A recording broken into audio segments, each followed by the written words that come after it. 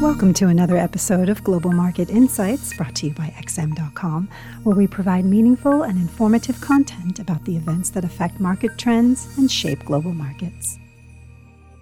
Hello and welcome to the Weekly Outlook at XM.com. Next week, investors will be eyeing the first PMI readings of 2023 to gauge recessionary risks. And in terms of central bank meetings, the Bank of Canada is up next. Will the BOC hike one final time? I'm Maria Pachurdes, and joining me to discuss all this is lead investment analyst Rafi Boyadjian.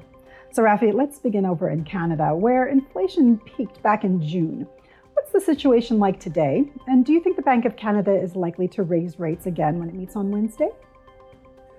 Well, Maria, that is right when you say that inflation has peaked in Canada. The problem is, since the summer, inflation has been hovering just below 7%, and even more worrying is the fact that underlying measures of inflation in Canada have pretty much stayed flat. So we've yet to see a downward path for underlying inflation, and that would be, of course, a worry for the Bank of Canada.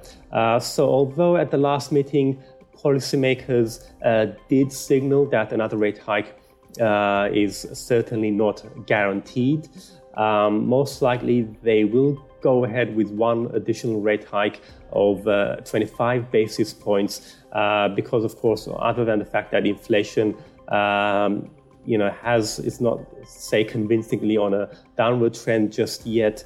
The jobs market in Canada remains very tight, so that's another reason for the Bank of Canada to remain cautious. The problem now for the Canadian dollar is that even if they do raise rates, it's questionable whether the loonie would get any lift from this, because they're probably going to again signal that further rate hikes are not a certainty. And in the more dovish scenario where they outright signal that they're done with rate hikes, that would of course weigh on the loonie.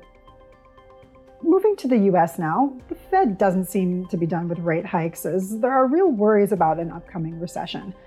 A bunch of data will come out next week, including the flash S&P Global PMI readings on Tuesday, fourth quarter GDP on Thursday, and the core PCE price index on Friday. What are we expecting, and how might the dollar be affected? So we've got quite a bit of data coming out of the US, and looking at the forecast, it's going to be a bit of a mixed bag. So it's hard to say just how the dollar will respond to all this. The risk of recession are certainly rising in the US. There were clear hopes that the US was headed for a soft landing. Now that's not looking quite as certain, because the Fed remains determined to get interest rates above 5%. Markets are not convinced. Markets don't buy what the Fed is saying, this divergence between markets view and the Fed increased recently from when we had that pretty poor ISM services PMI and poor retail sales as well. Now we might get some upbeat numbers next week from the GDP, the first estimate of fourth quarter GDP numbers, and also durable goods might be quite positive as well. But investors might pay more attention to the S&P Global PMIs, whether they're going to deteriorate further for January, and also the PCE data, which includes personal spending and consumption. Consumption is likely it's expected to have slowed in December. And then, of course, we've got the core PCE inflation data, which is, of course, very important for the Fed. What's that going to be like? Is it going to continue to moderate?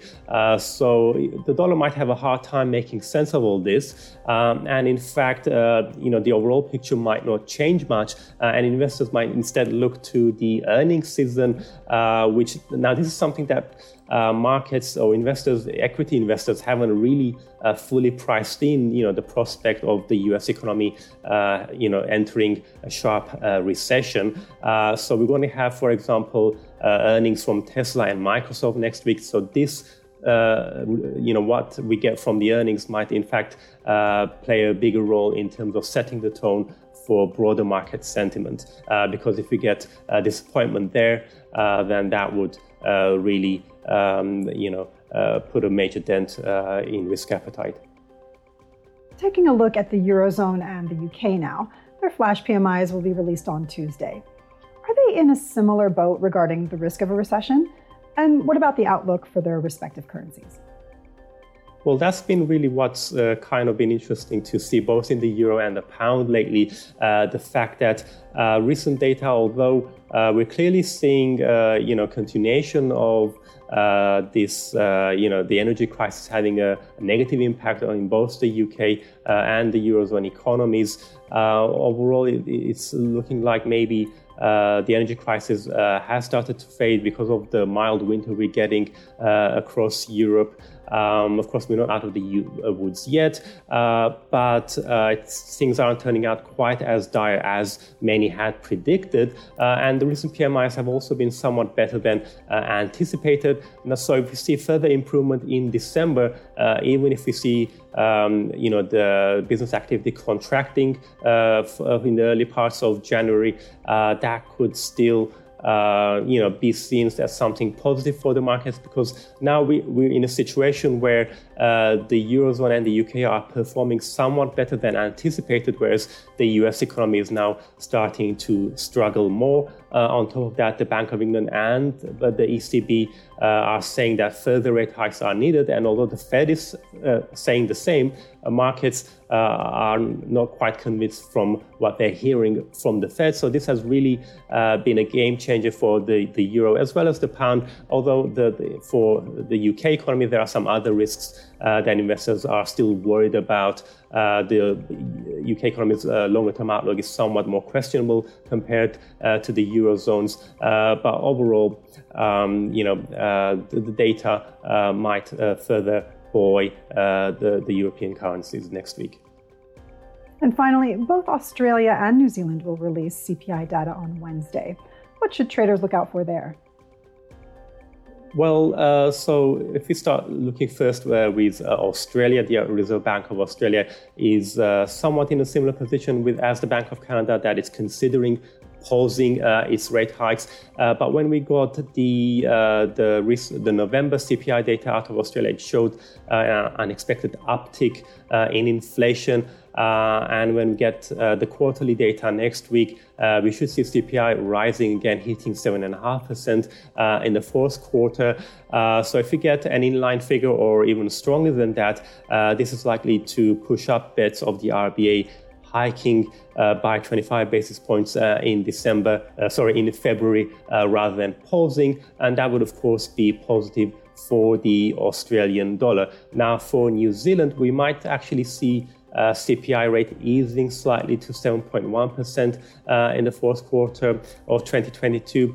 And this could prompt investors to slightly pare back rate hike expectations for the RBNZ, but probably not to a huge extent, because the RBNZ has remained quite hawkish throughout this period where inflation has started to level off. And policymakers in New Zealand will probably plow ahead with rate hikes regardless of what we get with the inflation data.